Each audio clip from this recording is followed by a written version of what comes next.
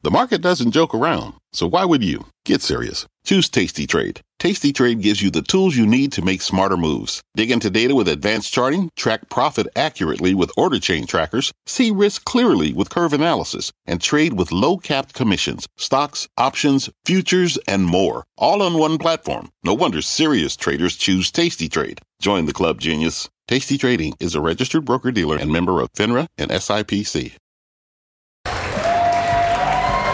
And welcome to Overtime. I'm Mike Santoli in for Scott Wapner. You just heard the bells and saw the fireworks, but we're just getting started. In just a few minutes, we'll speak with crypto bull Tom Lee, his reaction to that dramatic fire sale in the crypto world, plus late-breaking developments as another crypto lender freezes customer assets. But we begin with our talk of the tape. Is it time to double down on a defensive posture as we kick off the second half of the year? Another dose of weak economic data adding new fears of an economic slowdown. But the main question for investors is whether the market is over-anticipating or underappreciating the real degree of weakness ahead. Let's ask Marcy McGregor, Bank of America Senior Investment Strategist, what seems to be the right way to balance all these factors. Marcy, it's great to see you. Thanks for having me. It was a brutal first half of the year. We're all happy it's over. If I think about it in the near term, July is technically a strong month for markets. History tells us, and sentiment is really bearish. But I think in the medium term, the risk we're actually underappreciating is the earnings revisions that need to take place. I think across the street, earnings are still too optimistic. I think they need to come down. That's what I think ultimately stabilizes the market. But big picture, we're still believers this is a long-term secular bull. So this bear market needs to find its footing on peak inflation and earnings revisions, in my view. If it's still a secular bull market, and I realize that's, it's been kind of the overarching house view for a long time, and we've down 20% in 6 months. That's like a 35% annualized rate of decline.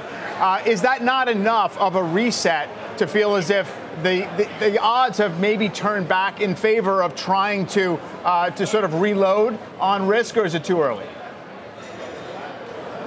This volatility continues. Again, I think we need a couple of months of data telling us inflation has peaked and probably some visibility into when the cycle will stop. Until then, I think we have a choppy market. So we're talking to clients about really managing risk, not taking any big tactical swings right now. And we're really erring on the side of higher quality investments until we get through this period. And higher quality based on what factors qualify in terms of where you would like to have fresh money put? I think you want to look at free cash flow. You want to look at strong balance sheets and companies and industries that have stronger earnings revisions. I would be balanced between defensives and cyclicals. I still like energy, especially after this reset, but I would have some defensives like healthcare, especially large pharma. I would also think about sectors like utilities to give me a balance between exposure to higher commodity prices that are likely here to stay and managing risk as we move ahead. Let's bring in Victoria Fernandez, Crossmark Global's Chief Market Strategist, and Scott Kroner, Citi U.S. Equity Strategist, to kind of kick around these same issues. And Scott, this is a big question, given where we are on the calendar in the earnings cycle, in terms of the outlook for economic growth, whether, in fact, corporate earnings and maybe downgrades to the profit outlook is the next shoe to drop, or has the market's behavior for 6 months been essentially telling you that this is already a foregone conclusion and maybe we figured it out? Well, I think they're both good points. I think that the valuation compression we've faced year to date has discounted some expectation for earnings risk ahead. Our view is that the earnings profile for the second half may actually prove more resilient than many are expecting right now. And the bigger earnings issue will be regarding 23 expectations, which probably aligns more closely with when a recession, if it does occur, were to occur. All right.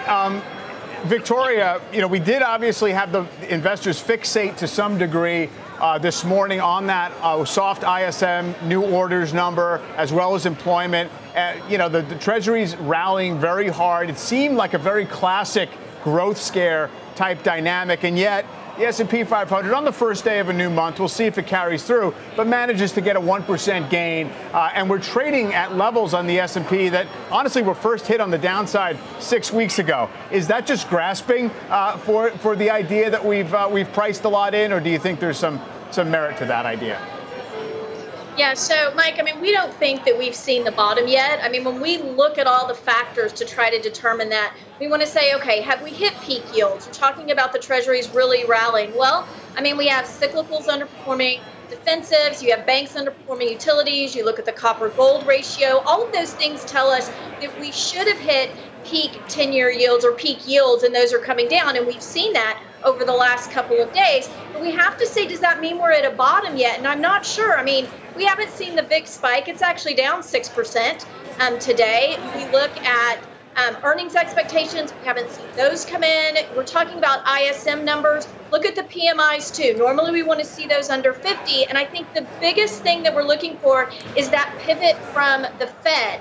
And I don't think we're anywhere close to that. We've got to see services get hit a little bit, the growth in services. I mean, look at real consumption for services we got this week. It was actually up 0.3%. So we're seeing the growth come down in goods. We're not seeing it in services. I think that's what we've got to look at. So some is priced in, but I think there's more to go to the downside.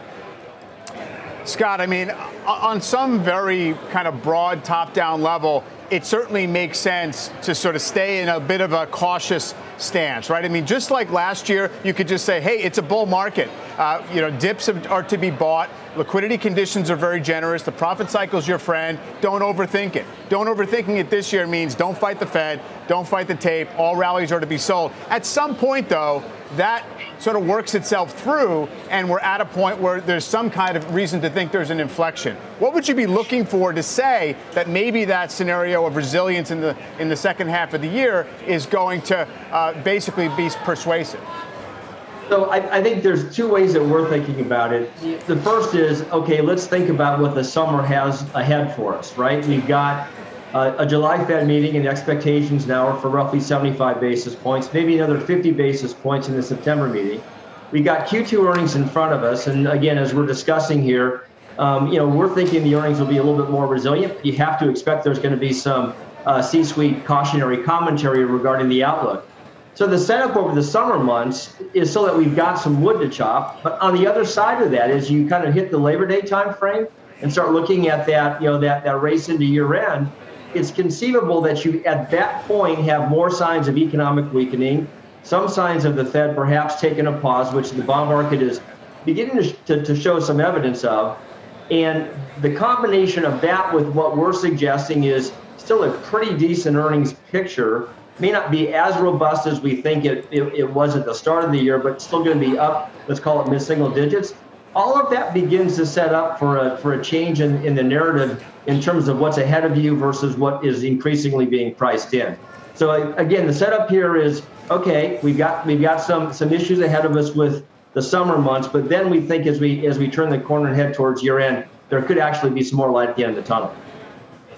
And Victoria, you mentioned you were on alert for yields peaking out as maybe one of those boxes to check off. How would you think about bonds right now and what they offer? And on the one hand, you've rebuilt some yield cushion in there, investment grade bonds, above 4.5%. If you look at the index, maybe that's not so terrible as you play defense. On the other hand, credit spreads widening out a little bit, maybe telling you that there's some concern about macro challenges right ahead. So is it a buyer's market yet for bonds?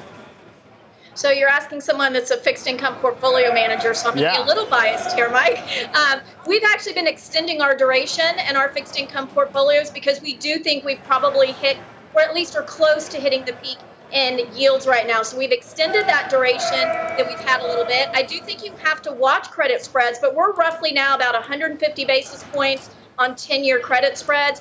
We would start to get concerned when we see those around 200. We're not there yet, so we still think there's a little bit of room to go. So we're not super cheap right now, but we're getting there, and we're starting to buy bonds at discounts. We haven't bought bonds at discounts for a very long time, so we think there's some opportunity there. I think you also need to be very careful of European spreads.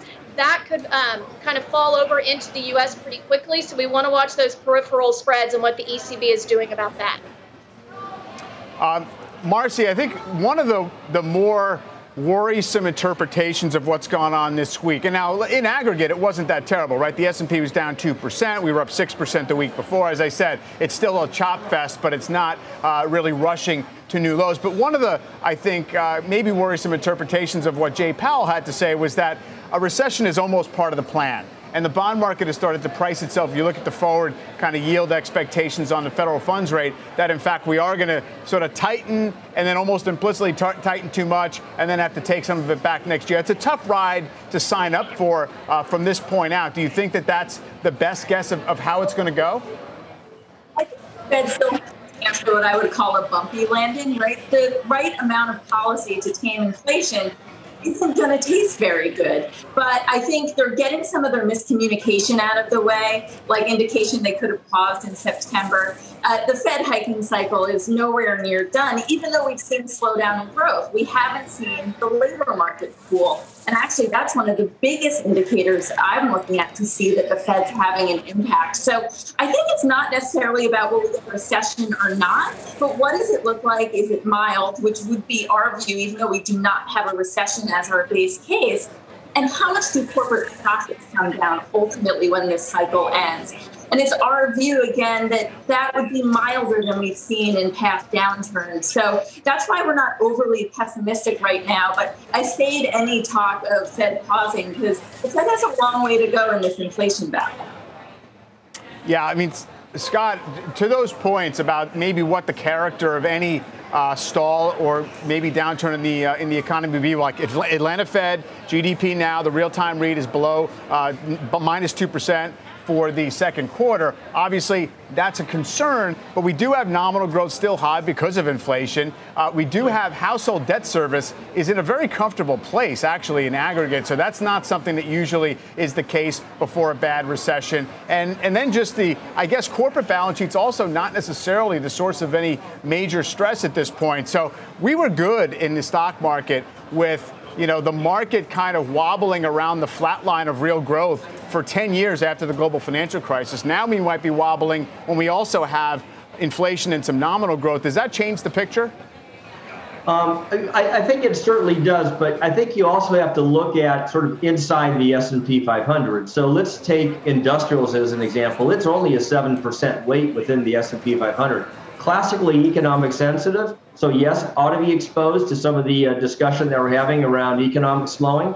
The consumer discretionary sector a little bit bigger, but the weight is really 50% in 3 companies. So what you have to be, I think, attentive to as we're assessing broader economic impacts on the market is how they actually translate within the index, sector by sector. And there, I think, that's where we're trying to differentiate, is that there will certainly be pockets where you feel a very direct macro influence on earnings, but it may not be as broad as many expect. And so therein, like I said, sort of lies our case, which is, upside between now and the end of the year. That can be a function of the fear going into this circumstance, which we're all discussing, daily. And what may actually end up being proven out in terms of sort of corporate fundamental resilience as the C-suites adjust to set activities. So again, it's a tricky one. And I guess what I would fall back on just to kind of sum it is that let's just stay aware of how the sector setup looks going into this period and be aware of the various sensitivities that are unfolding within the market that may not make the aggregate impact look quite as severe as many would think. And just to drill into that point a bit, so essentially what I think you're saying is the index, because of the weightings, in terms of maybe more predictable, durable profit margin type companies in mega cap growth or elsewhere, makes the index a little bit more defensive or at least able to withstand some of these macro pressures better than previous iterations of the S&P 500? Yeah, I'll give you an example. So recently in our sector work, we upgraded software from an underweight, which we had on since last November, to a market weight. We took semis down to an underweight. Well, if you think of the previous discussion you're having on where you want to be on the duration curve within the fixed income markets, you can think of equities the same way. And so what's unfolded so far this year is a function of rising rates, particularly real rates going from negative to positive back in the very start of the year, is that you've seen very significant valuation compression in the longer duration parts of the equity markets. Software would be an example of that. So what ends up happening if you begin to get a little bit more confidence that you can see some light at the end of the Fed tunnel, there's a little bit more relief on the rate expectation side, then essentially what happens is that growth becomes defensive, if you will, where the market can begin to look at the secular growth aspects of said industry group or sector as a function of where interest rates are taking you, as a means of navigating the more traditional economic activity that we seem to kind of get really accustomed to focusing on. Yeah, you have to obviously look below the surface a bit. Scott, Victoria, Marcy, thanks very much. Appreciate the time today. Thank you. All right, let's get to our Twitter question of the day. We want to know which of this year's Dow duds looks most attractive right now. Disney, Nike, Salesforce, or Home Depot, all down between 30 and 40% in the first half. Head to @CNBC Overtime on Twitter, cast your vote, and we'll bring you the results at the end of the show. Up next, we're tracking dramatic new developments in the crypto world. Another crypto lender freezing customer assets. Those details, plus instant reaction from crypto bull Tom Lee when Overtime returns.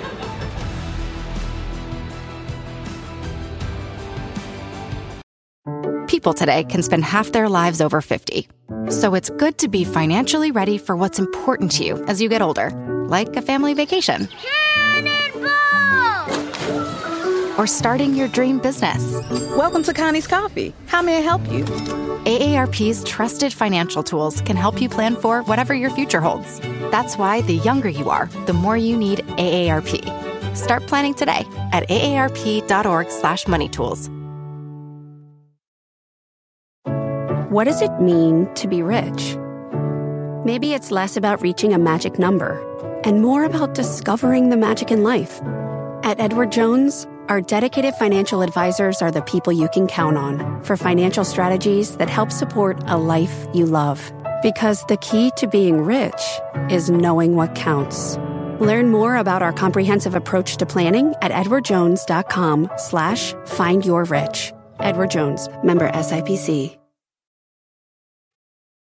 We are following dramatic new developments in the crypto world. Major crypto broker Voyager Digital freezing customer assets. It is suspending all trading, deposits, and withdrawals. Voyager's announcement comes amid a raft of margin calls and defaults across the sector.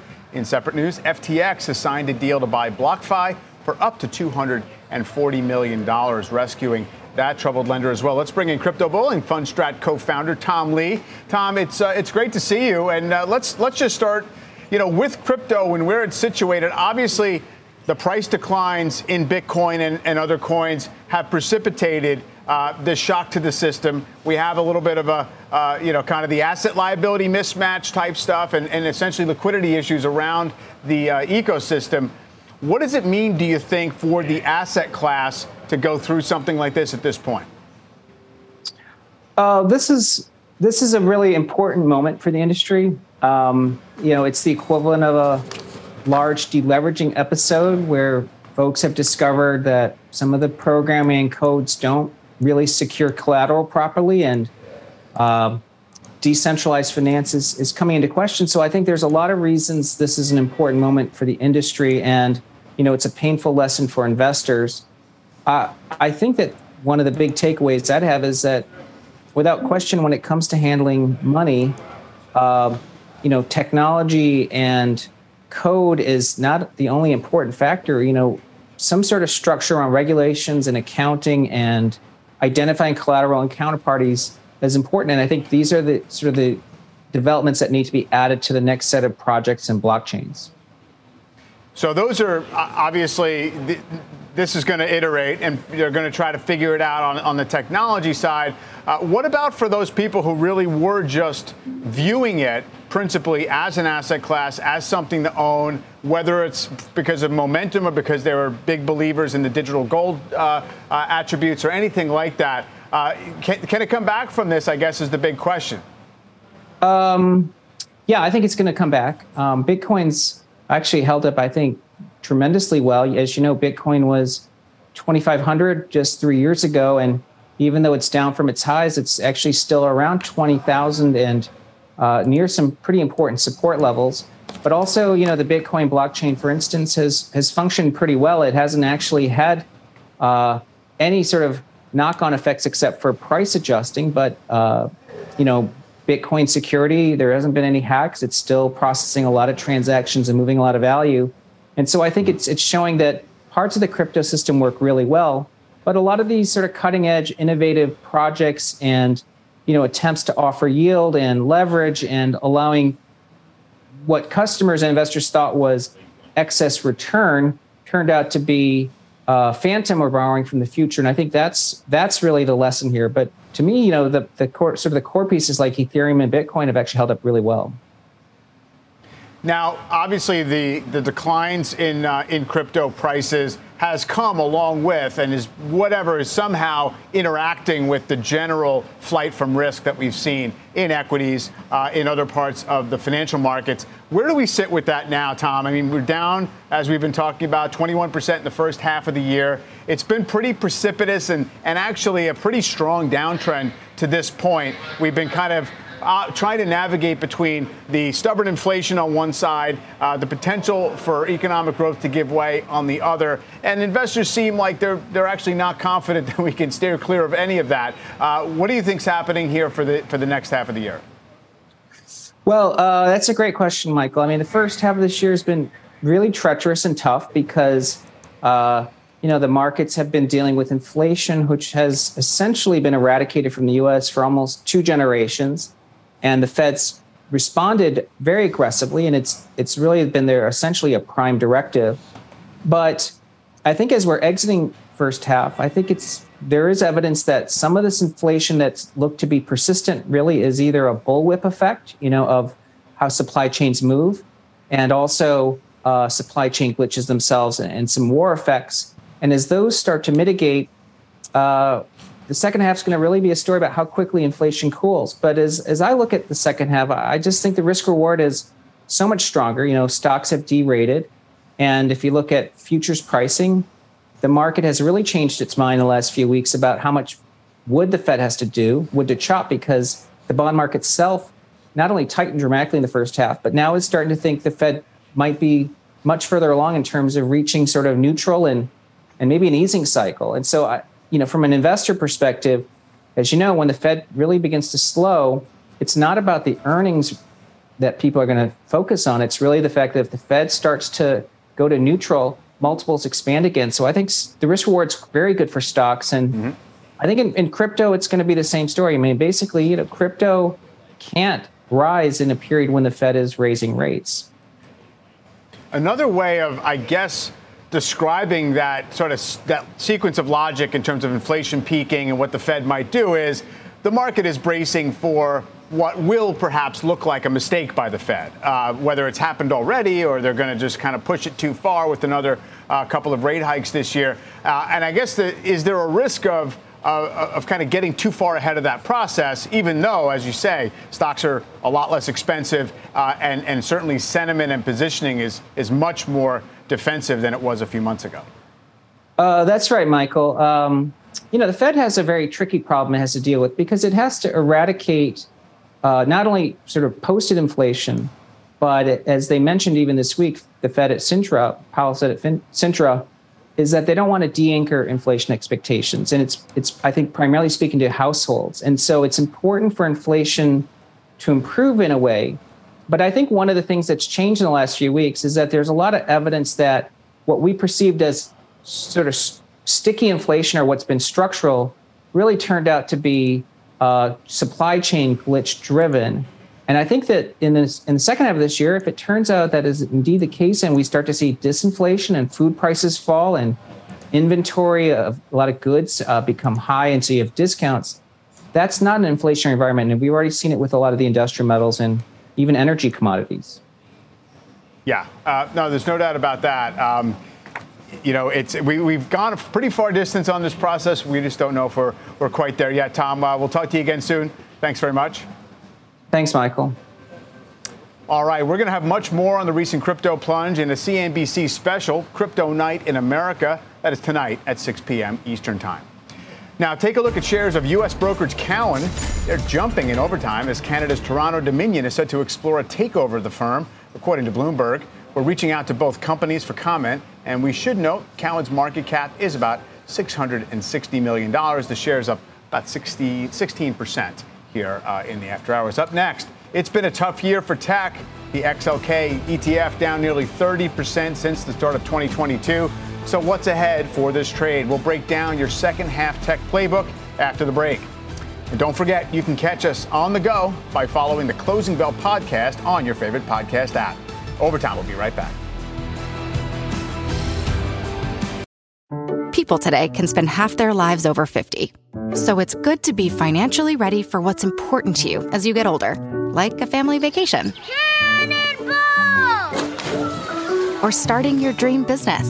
Welcome to Connie's Coffee. How may I help you? AARP's trusted financial tools can help you plan for whatever your future holds. That's why the younger you are, the more you need AARP. Start planning today at aarp.org/moneytools. This podcast is supported by FedEx. Dear small and medium businesses, no one wants happy customers more than you do. So you need a business partner just like you. Like FedEx, who understands your passion for serving your customers because they have the same commitment towards you. That's why FedEx offers you picture proof of delivery, packageless and paperless returns, as well as weekend home delivery to 98% of the U.S. on Saturday and 50% on Sunday. See the FedEx service guide for delivery information. What's more, FedEx Ground is faster to more locations than UPS Ground. Trust FedEx for timely deliveries. See what FedEx can do for your business. Absolutely, positively FedEx. Welcome back to Overtime. Time for a CNBC News update with Eamon Javers. Hey, Eamon. Hey there, Mike. Here's what's happening at this hour. The Pentagon is releasing details today on the new $820 million weapons package going to Ukraine. It'll include 2 surface-to-air missile systems, 4 additional counter artillery radars, and up to 150,000 rounds of artillery ammunition. Since Russia invaded in late February, the U.S. has provided almost $7 billion of military assistance to Ukraine. U.S. travelers and airlines could be heading toward a tough July 4th weekend. Bad news for everybody hitting the road. The passenger count is expected to approach pre-pandemic levels, even as carriers continue to struggle with inadequate staffing. So far today, FlightAware reports nearly 2,600 delays and almost 400 cancellations for flights within, into, or out of the United States. And for the first time in 2 years, Saudi Arabia is allowing foreign travelers to come to Mecca for the annual Hajj pilgrimage. Today, thousands of Muslims started to arrive. The total will be capped at 1 million people. That's less than half of pre-pandemic levels. Now, tonight on the news, I'll be sitting in for Shepard Smith. We'll be looking at how companies that take political stands may be missing out on talented employees who don't share their views. Mike, back over to you. Eamon, thank you very much.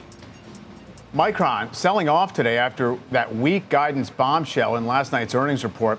The move weighing on the broader semiconductor space as well. And our next guest thinks we could see even more pain before things bottom out. Joining us now on the phone is Jefferies U.S. tech sector specialist, Jared Weisfeld. Jared, we did see a relatively, muted response from Micron itself in terms of the shares today, down less than 3% after that pretty jarring warning. But but there was definitely an echo throughout the sector. Obviously, we're down 40% or so from the highs in the semiconductor index. Where are we in the process of reckoning with this downturn? Yeah, thanks for having me on, Mike. So listen, I agree. All things considering, when you put things in perspective, Micron guided August quarter revenues 21% below the street, EPS almost 40% below the street. And despite that, I thought the stock reaction today was actually pretty impressive, all things considering, down about just 3%, despite that negative revision. To your point, it was certainly felt across the entire semi space today. You had some of Micron's main suppliers within the semiconductor capital equipment space, such as Lam Research, down multiples of that, down 7% plus. But listen, at the end of the day, You've got a weakening PC market. You've got a weakening smartphone market. So Micron is feeling that right now from a demand standpoint. But this is how bottoms are formed, right? Micron is taking down CapEx. It's going to benefit the future supply-demand picture. And Micron is trading at forward book value, so it's not a very expensive stock. So many headwinds, but I do agree the stock reaction was quite encouraging. And now, I guess it's also a little bit treacherous to figure out exactly when the cycle is bottoming out. It's actually only relatively recently that you had a lot of people concede that, in fact, we were in, a standard cycle in semiconductors. There was this storyline out there that basically it was secular grower. The world is digital now. It's a different type of dynamic. Are there any parts of semis where that sort of still holds up? For sure. If you look at the culprit of what happened last night from a Micron standpoint, PCs and smartphones really were where the main problems were.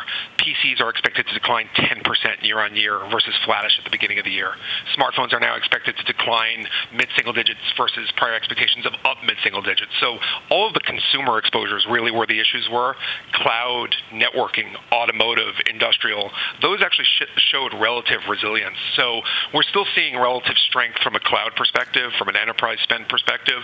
And I think that's certainly what's to look forward to in terms of the resilience of the market. To your point, there's a lot of structural goodness within semis. This is a much better industry than it was 15 years ago. But at the end of the day, it's going to be closely tied to global PMIs, which are decelerating. Financial conditions are tightening. Recession fears are mounting. So the cyclical right now is certainly trumping the secular.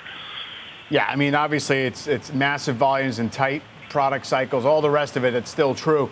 The China reopening, such as it is so far, is that mostly about a supply getting back online, or is there a demand piece of that some people are going to latch onto with regard to semis as well?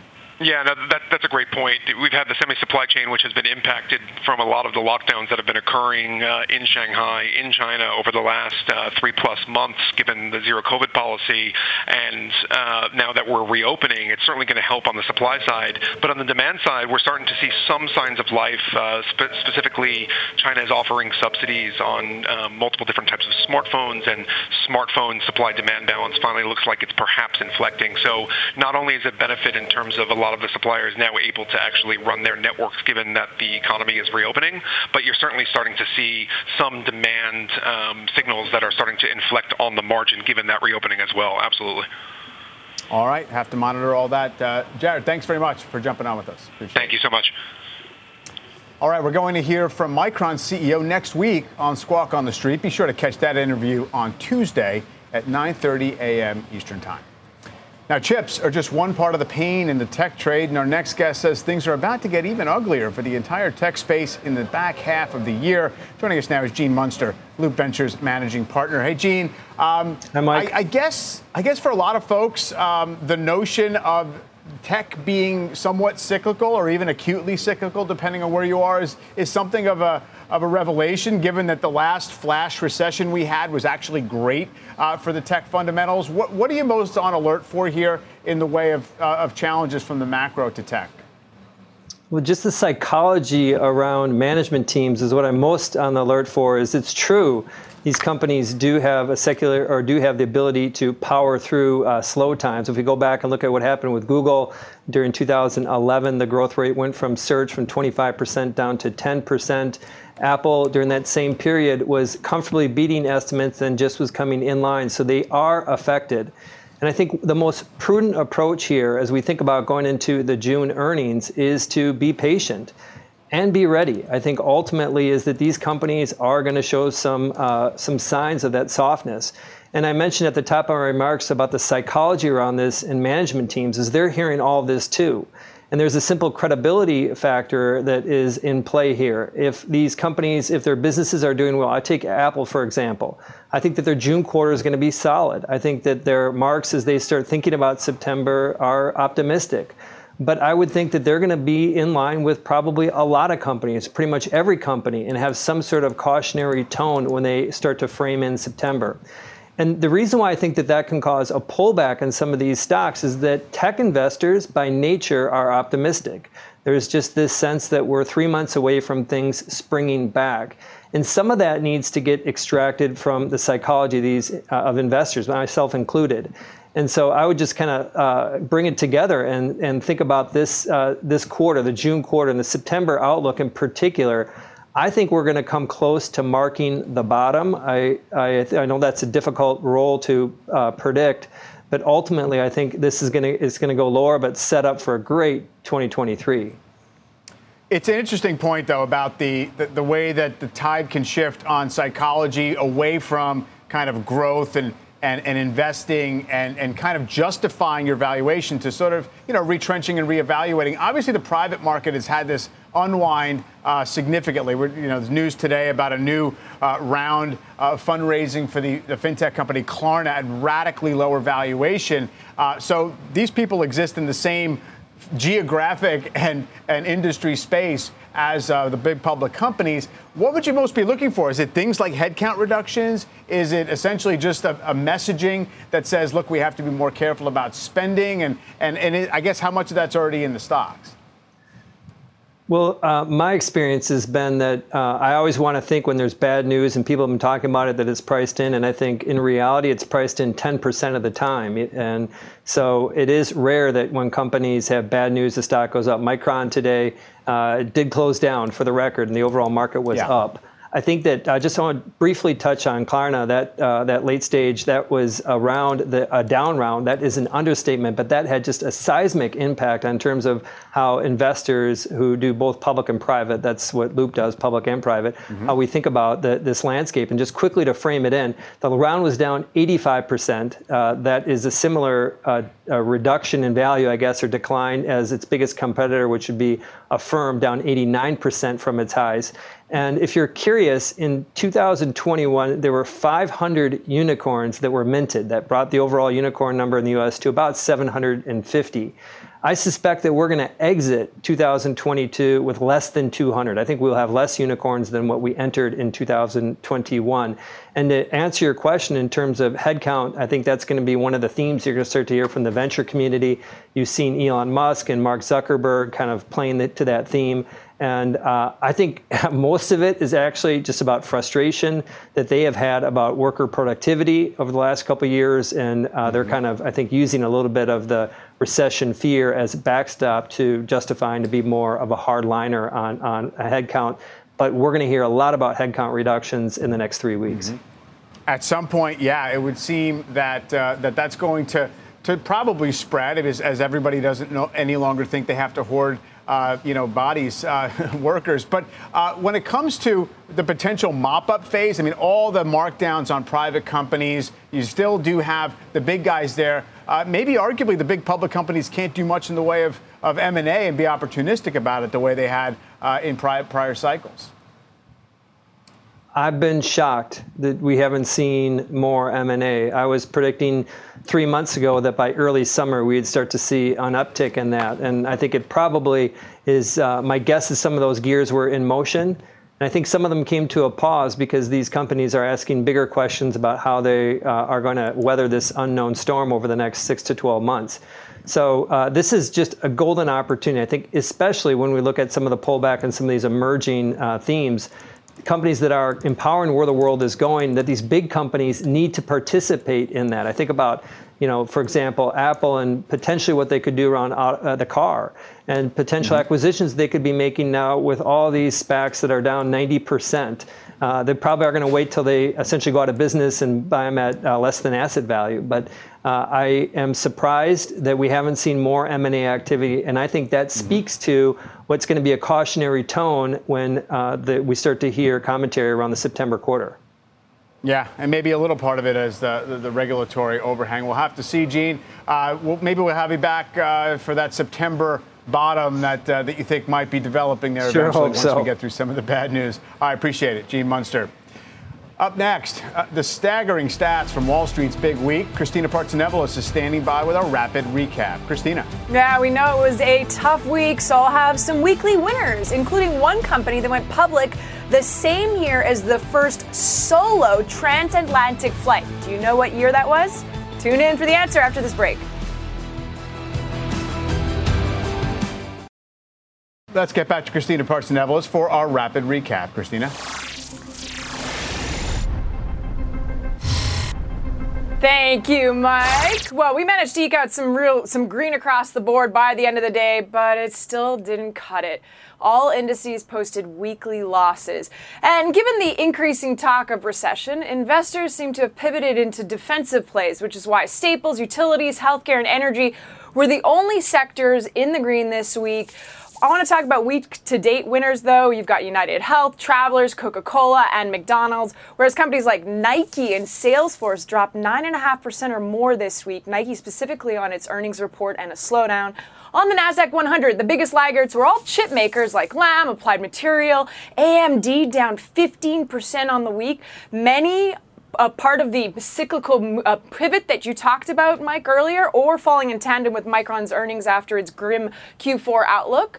I want to talk about gold for a second. It fell today to settle just above $1,800, its third straight weekly loss, while the so-called digital gold, Bitcoin, is up today, but down 8% on the week after posting its worst month on record.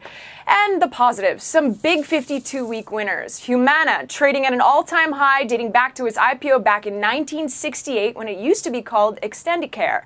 But General Mills came out on top, trading at an all-time high we haven't seen since Charles Lindbergh was the first solo pilot to fly across the Atlantic back in 1927, Mike. I knew it was the 20s. I knew it was the late 20s. I did not know it was 1927, so that was a good one. Thanks very much. Did you know, though, today is a special day, and I need to point it out for those Canadians watching. It is Canada Day. There you go. Oh, Canada Day, of course, July 1st. There you go. Yeah. Okay, a happy that too. one, what's left of it. All right. And, take Monday off and celebrate. Thanks. Appreciate it, Christine. Thanks very much. All right, up next, the big buyout slowdown, private equity deal-making drying up this year, why it matters and what it could mean for your money. Overtime, we'll be right back. We have a news alert on Exxon. Seema Modi has the details. Hey, Seema. Hey, Mike, we are watching shares of Exxon here. A new SEC filing shows the company is signaling earnings from its oil and gas output will rise between $2.5 billion to $3.3 billion in the second quarter. So anticipating a potential sequential rise as we watch oil gases, of course, move higher in the past 3 months. Stock slightly higher right now. Mike, back to you. Yeah, pretty good run off the morning lows too, Seema. We knew it was good for them, and now we know just how good. Thank you very much. Private equity deal making hitting a dry spell in the first half of the year, and it is leading to losses for public market investors. Leslie Picker is here with more. Hey, Leslie. Hey, Mike. Yeah, we've seen buyout volume cut in half this year thanks to an onslaught of macro factors. During the first half of the year, there were a little more than 2,000 deals signed, according to Preqin. That's less than half the 4,700 from the same period in 2021. This is part of the reason why we've seen sizable declines in the publicly traded private equity firms, especially those with more traditional buyout exposure as opposed to other alternative asset classes like credit and real estate. And overall jitters surrounding less deal activity will likely play a role in bank earnings in a few weeks as PE has become an increasingly large part of the overall M&A environment. Several banks have shared guidance that they expect a large drop-off in investment banking revenue for Q2. Exits, too, have become more challenging with the IPO market effectively shut, in addition to a relatively chilled market for outright sales. Industry experts, though, always optimistic, say that eventually valuations will stabilize, and the value-oriented buyout shops are hoping they do at these lower levels, and they have plenty of capital to deploy, with $975 billion worth of dry powder in the U.S. alone, that figure according to PwC. Mike. Yeah, $1 trillion in dry powder. They always point to it. No spark just now. Leslie, thank you very much. Up next, bracing for a bottom, where one strategist sees stocks heading for the rest of the year. She'll make her case in our 2-minute drill.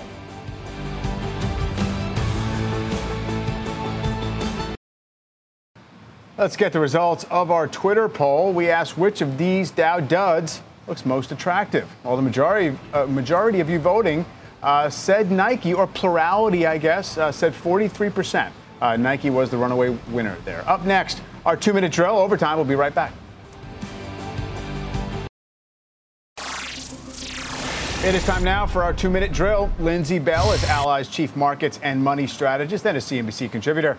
Lindsey, boy, we've been in a fog of bad news. People really turning their attention to the possibility of recession. Market, though, bounced 1% into the new half. What does that tell you?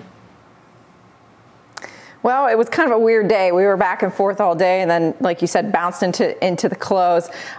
Interesting, though, going into a long weekend and the market ends up, right? So I think that the investors are still just grappling with the significant amount of uncertainty that we have regarding economic growth and Fed policy. So we're in a wait and see mode, and we're eagerly awaiting earnings season to gain any clues where we go from here. We absolutely are. Expectations, though, whether it's for earnings or just general for market returns, have been beaten down pretty far. Everyone says don't try to pick a bottom, don't try to time it. What's your best guess, though, in terms of where we are in this process of trying to reset market valuations? Yeah, I mean, look, if you look at valuations, we're 40% almost off of the high from a PE basis. Also, the S&P 500 is down 20% going into the second half of the year. That's a pretty big pullback. Most recessions decline just over 30%. So if you haven't gotten out at this point, I think this is a point actually where you can start to look for entry points, especially as I think this is going to be a quarter where the worst of the bad news is shaken out. And I think there could be opportunity further into the third quarter and especially into the end of the year once we get past midterm elections. Yeah, that would, I guess, fit with a lot of the historical patterns. It seems like don't be surprised if we're still volatile through the late summer and into the fall, but then maybe we get some relief after the midterms. Lindsey, great to speak with you. Happy 4th. Thanks for coming on. That does it now for Overtime. Fast Money begins right now. People today can spend half their lives over 50. So it's good to be financially ready for what's important to you as you get older, like a family vacation. Or starting your dream business. Welcome to Connie's Coffee. How may I help you? AARP's trusted financial tools can help you plan for whatever your future holds. That's why the younger you are, the more you need AARP. Start planning today at aarp.org/moneytools.